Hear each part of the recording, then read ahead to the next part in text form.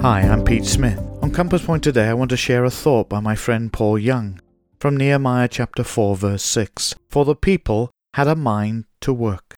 Under Nehemiah's leadership, God's people divided into 52 work groups and completed the rebuilding of the walls of Jerusalem in just 52 days.